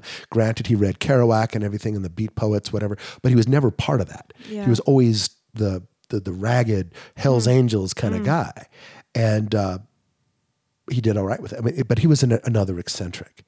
So there's the form, and so there's room for, and I'm thinking, what's better artist, the one that conforms with that, have leather on your elbows kind of thing, or that? So I guess there's room for everyone, is what I'm trying to think. Is that there's a place for me. I don't have to follow that pattern to be something, to reach my goal. Yeah, amen. Yeah, I always come to that conclusion, but the detours are painful. Oh, they're terrifying. Yeah. And music is notorious, and I keep hearing about authors, but every time an author complains about a book deal they got, I always think about musicians. Musicians are the most abused artist I can think of. They are. I mean, you look at Prince. He changed his name to a symbol just to get out of a darn contract. Yeah. Prince, he was doing okay, Yeah. And it's notorious for how poorly treated musicians are. And writers at least have some erudite hoity-hoity, and maybe can get a day job teaching at a community college if they have to. But musicians, talk about somebody who does it for the love of it. I work my guts out. I have a product. Remember we talked at the beginning about the kielbasa? Yeah. So the music is so ephemeral. If you go live, you were selling 2 hours of moments. Yeah. You can at least walk home with my book. Maybe walk home with your CD. Yeah. But that's not necessarily it. And in a way, I always think about, that's one of the things I tell you about that I envy musicians so much, is talk about the most ephemeral, magical moment of art. Yeah. I liken it to artists that paint in chalk on sidewalks. Right. It's gone. Or dancers. Yeah. Or a dancer. How do you take that home? I think any performing art. I've really enjoyed these conversations. I find people that do visual art and now writing, there are things that are totally in common, and there are places where we are having the same experience.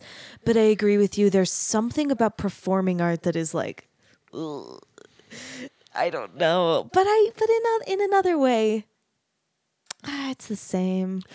I don't know. I think that's why actors on the stage are always saying that theater is purer than film.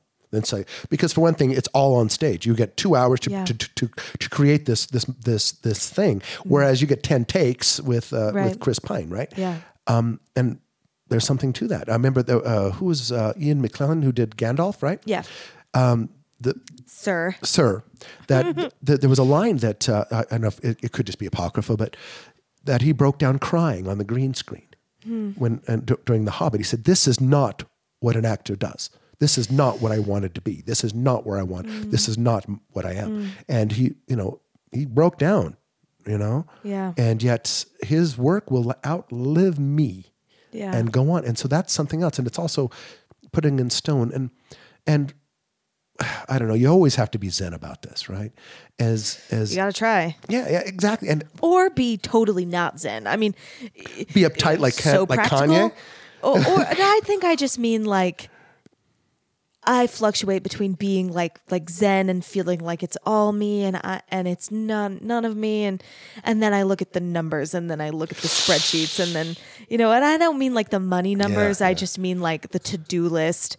For me, I think it's healthy for me to fluctuate between very practical, very, very that ephemeral like art, ivory tower thing. I have to bounce between the two, or I struggle, I think. Well, I think there's a lot to be said about a lot of similarities. What was that? There was that show with Cusack about the Beach Boys. Did you see that? No. Anyway, it showed them in the studio creating an album, and I thought this is very similar to creating a book. That they have all these people together, and then and this whole process, and then it's over.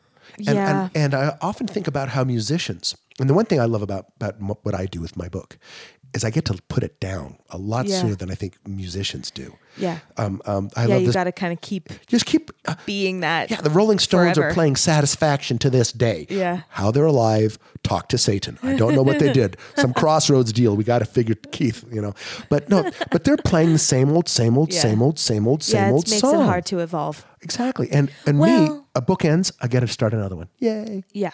Yeah. Although people might still see your current work in the context of your old work. Oh, without a doubt. You don't have to do it, but I think you still can't like escape it. Not that you'd want to, but well, no, you can't. It's become a problem. Now, I like to point to Sir Arthur Conan Doyle before he became Sir. He got so sick and tired of writing Sherlock Holmes stories that he killed him. He killed his main character. Yeah. He threw him down the Reichenbach Falls with Dr. Moriarty, and he couldn't sell another thing. Yeah. J.K. Rowling could not get another book picked up. Yeah. And because she was so pigeonholed there. And that's one of the problems with the creative types is that many of the creative types I really relate to have done different things, and they're not necessarily stuck in that one thing. But Stephen King had to use a pseudonym. J.K. Rowling had to use a pseudonym in order to break out and to write something different. Yeah. Which is kind of the branding issue. It's why I've kind of ruined it for me. Well, and then it's that same we work so hard on being creatives, and then you're not allowed to create, and the branding issue, and again, I come back to like, who am I? Who is my work? Sure, my work is part of me, but it's not all of me. Some of me is in this work.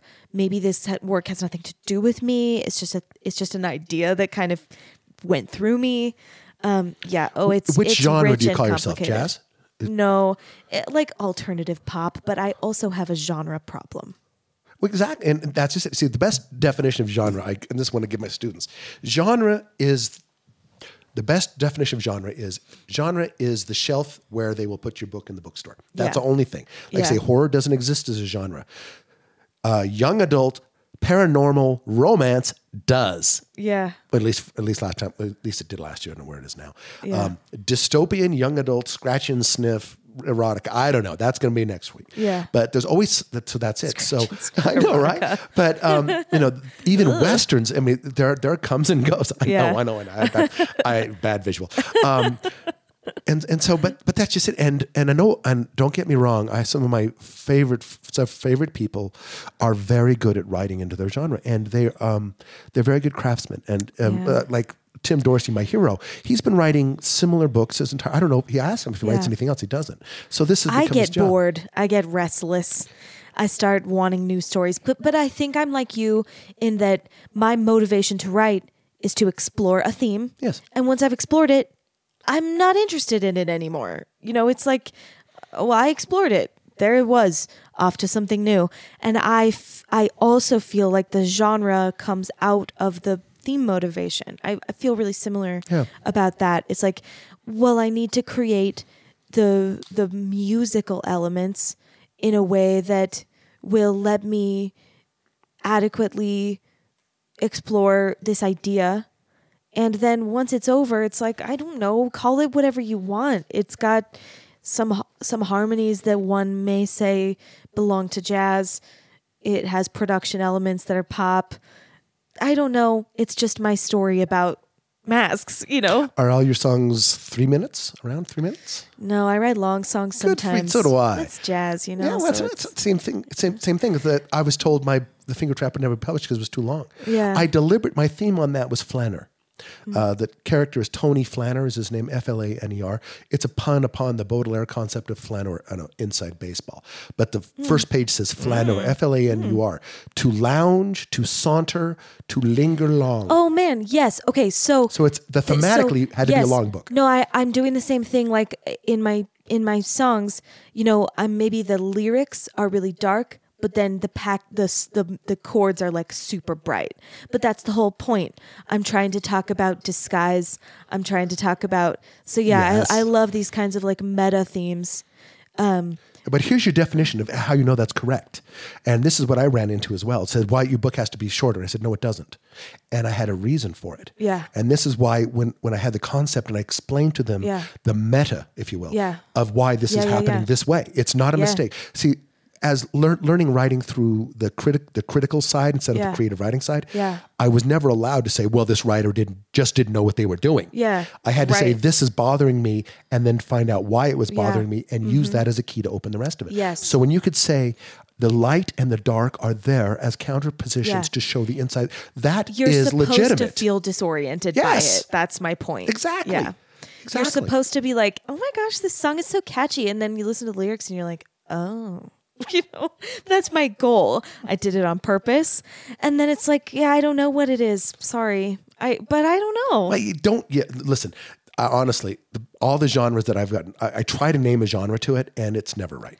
Yeah. It's just let other people do that. Matter of fact, I don't even write, I steal stuff from reviews. For my log lines or my elevator pitch, I steal it from reviews when I was reading reviews. Yeah. So, no, that's great. I think I love what you're doing there. I had the one thing I want to mention though, I don't know if you've noticed this, coming back to the pantsing and the plotter thing a little bit, as I find look at Stephen King, the pantser. He has written The Shining 6 times, I think now, in different forms. And I am terrified of repeating myself because I find myself falling back into the same motifs at times. And so I'm very conscious. And that's one of the reasons why I do try to get ahead of myself. Do you find the same thing that you keep falling into certain I just wrote things? This like essay. I like writing. Like I don't write. I'm not like a writer, but I like words. I like language. So I just posted this essay this week that I've been working on for a couple of months. That's all about that. Like, but I think for me, I'm trying to solve my relationship with my mom, and I'm trying to solve my relationship with all women probably, and. You know, and there's other things. That's just one thing. But yes, it's the same story, and I keep thinking it's a new story, and then I'm like, it's that again. Yep, just new packaging. So absolutely, but I guess the struggle is all you can do. Yeah. I mean, I think that's part of it. They use that now in literary criticism that they can actually identify missing work as does it have the author's theme? Where an author's entire catalog there is a certain ideas that come through it. Yeah. Like again, Stephen King, I joke that he's written the same book, but he's working on these issues. Yeah. I have a book about daddy issues. I don't know where you're going. Yeah. And I think I've been rewriting Macbeth since I started. Yeah. Yes. Yes. Well, I think I love emotions. I'm so fascinated by emotions and relationships, but I'm a very like internal processor. And so I think I'm always trying to figure out things that maybe can't be figured. Exactly. Which is where music comes in, because music is the most emotional of the arts. It cuts through everything. Yeah. I love it's really, you've got the thing. Oh, I've got to write 150,000 words, 500 pages in order to have you feeling a little uneasy at the end, you know? Yeah. That's all I got. I love that. I love it though. But I think I couldn't be doing the thing that I'm doing without great books. Yeah. I was a total bookworm as a child, such an introvert. I never had really friends. I didn't get along with my family. I was reading. I mean, I was reading. I wasn't even listening to music that much. I didn't have access to it, but I had access to books because I had a library and they were free, you know, where music wasn't. I was reading all the time. And for me, the way that I write music is way more informed by the books that I read and the stories that I loved than it is by any music that I listen to. Really? That's just the truth.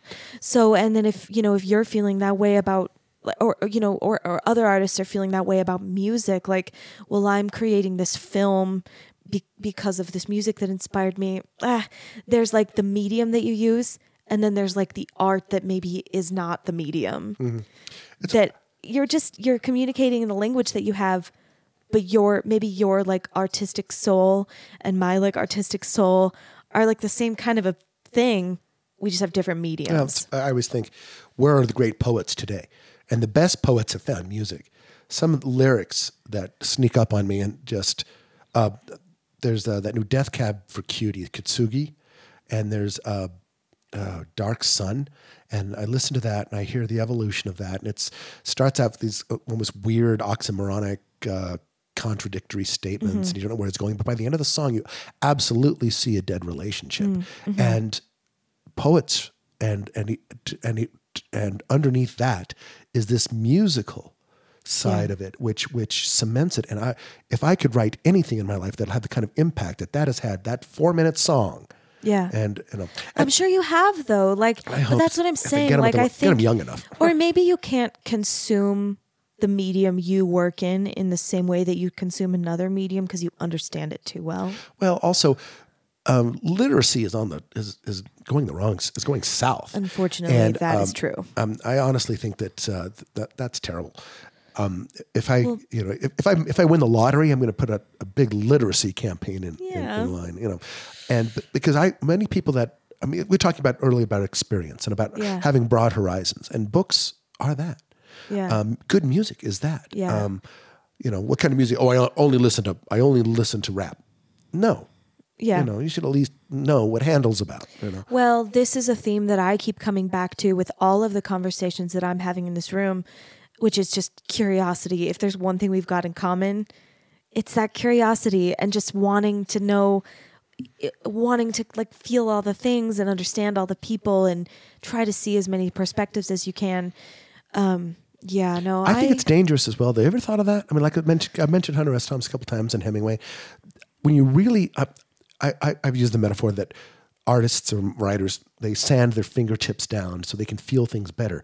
But the downside is you feel so much. I was just talking about that with someone earlier this week. Okay, finish your thoughts. No, and that's it. Yeah. Is that you're? I mean, I think there's a reason why artists tend to be depressed or moody or something. There tends to be that way. You're disappearing in all these other perspectives and all these things you're feeling. And you're worried a lot. You're worried. I would have been happier not to know. I'm worried. I'm always worried. Good. Yeah. Well, welcome to the club. Better living through chemistry. I have a feeling that we have a similar type of a process, but I feel maybe the way you're talking, how you feel about music, also about film. Like, I love it when I watch a film that I'm like, that made me feel a way that I'm not sure how it did it, but I want more of it, and maybe it's like there's something disorienting in the cinematography that's like related to the story. Films blows me away because it is a cooperative effort from the get-go. Well, that's why I feel like film is the pinnacle because it's everything. Yeah. It's writing. Yeah. It's all of the visual. It's visual art in every way. It's the new symphony. There's the costume. There's the set design. There's the actual filming, the lighting, editing. Blah, blah, blah. Then there's the acting. There's that. And you were talking before about, you do 11 takes, but each of those 11 takes is a moment that's never happening again. And then there's music. I don't know. Film is the big one. I think. It is an absolute. It is my favorite genre, and it's one that I would. I always thought I'd be part of it, but again, I was born in the wrong state. So one of the things I love about my writing is that I do have the freedom to do it alone. Yeah, and I actually kind of jealous of that. Yeah, I think you're jealous. I love it. Yeah. I have when you're writing novels, critique groups are tricky because how can you give them chapter 78 when they haven't read chapters 1 through 73 and they can't really comment on it. So the best you get is beta readers and you're asking a lot of those things. So you, for me, at least in the main processes and that I notice as well this, by the way, a hard lesson. When I was querying myself, I sent a manuscript out. They suggested some changes. So I made the changes. I said, oh no, we don't want the book. We just thought maybe it'd be better this way.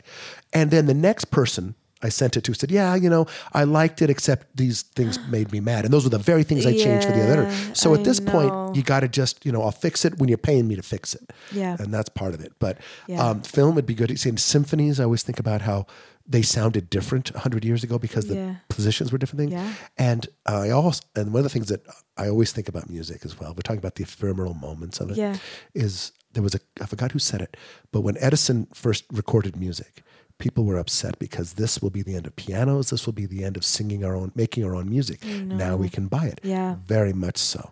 Yeah. I know a lot of people who write because you can do it, but I think I know maybe a dozen who can actually play an instrument of any kind. I can play a boombox and a CD player. That's about the end of it.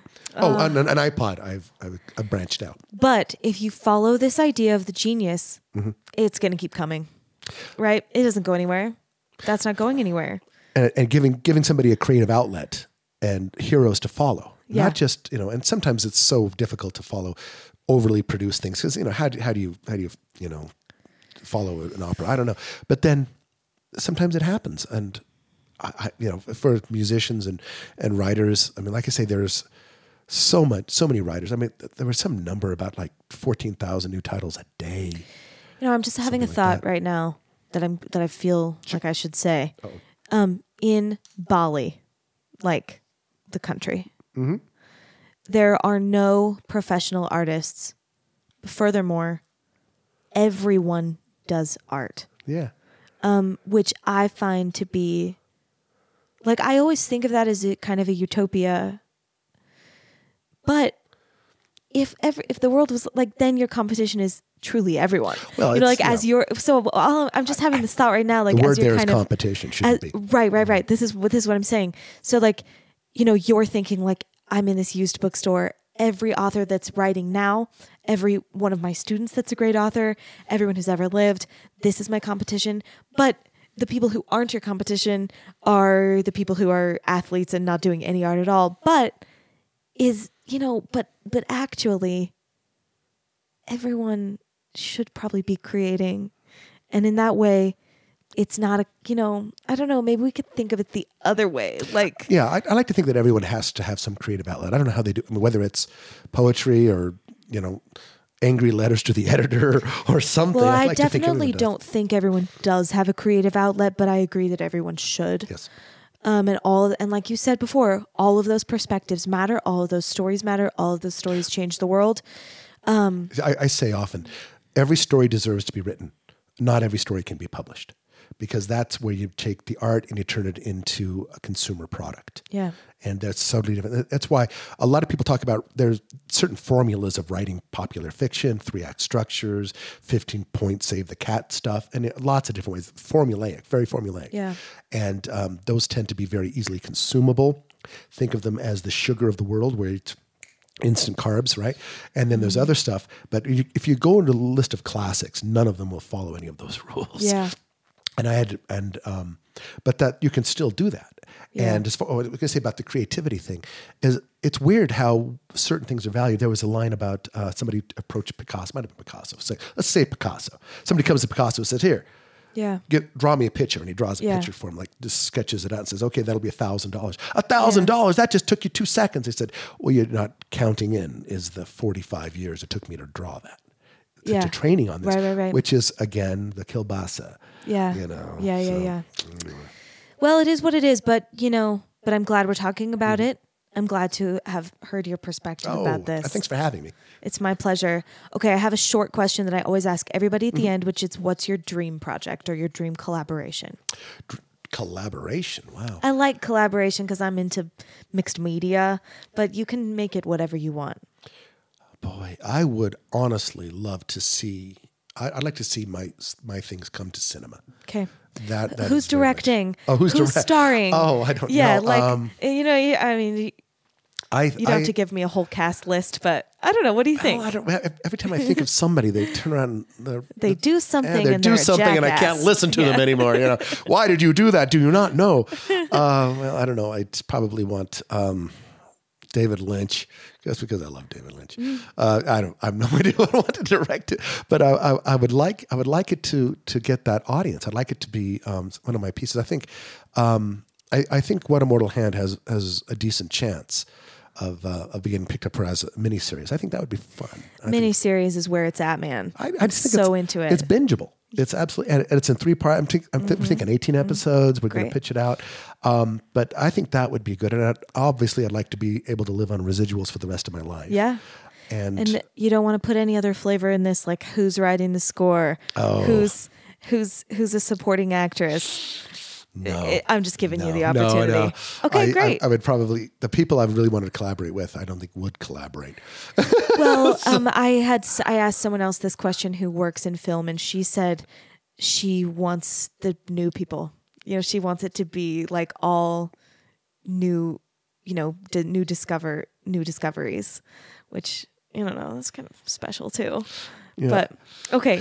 Well, great. Of course, the New York Times bestseller's up there, which is, by the way, has nothing to do with what's selling well. it's another political thing. But I wouldn't mind being in other languages, and I would like to be taught in English classes. Which just sounds really dumb. No. It's. I honestly believe that I have never written anything that could not be taught effectively in an English class. Well, I mean, you teach, so it's just that same thing. Like I was talking about this with someone else. The tenderness with which you consume, you want to be consumed. Ooh, you know what I mean? Yes. Oh my gosh, you're writing down the thing I said. Steal things. Wow. Well, I feel flattered. Authors don't borrow; they steal and conceal their sources. Musicians do the same thing. Did you say tenderness? Was that the word? Yeah. All right. Well, where can we find you? So you've said a lot of your titles. I am. You can find me at johnnyworthen.com, JohnnyWorthen.com. The League of Utah Writers, I'm the president of that for a while. Quills, LTE, I'm at a lot of conferences. You have an Instagram I don't do Instagram. I do Facebook. I have a blog. All are linked from my website. Those are on your website. I haven't figured out Instagram yet. I think it's a very visual media, which I have a very difficult time with as words. So I blog. I blog instead, and blogs are dead, so everything's dead. Yeah. All my books are available on Amazon. Yeah. People do sometimes Instagram photos of words. I might do that. Yeah, I tweet at Johnny Worthen, and that's about it. And I teach creative writing classes at the University of Utah's Lifelong Learning Program, where people who are there want to be there. And I just love this stuff. And League of Utah Writers, look that up. The website's down at the moment, but we're working on it. Okay. Thank you so much, Johnny. Thanks, it was great to meet you. Thanks for listening to Artifice. Our music is by Jerem Hansen and artwork by Savannah Kinniston. If you'd like to recommend a professional artist for an interview on the podcast, please send me a note through my website, emvocals.com. And don't forget to rate, review, and subscribe. Thanks again. Have a great week.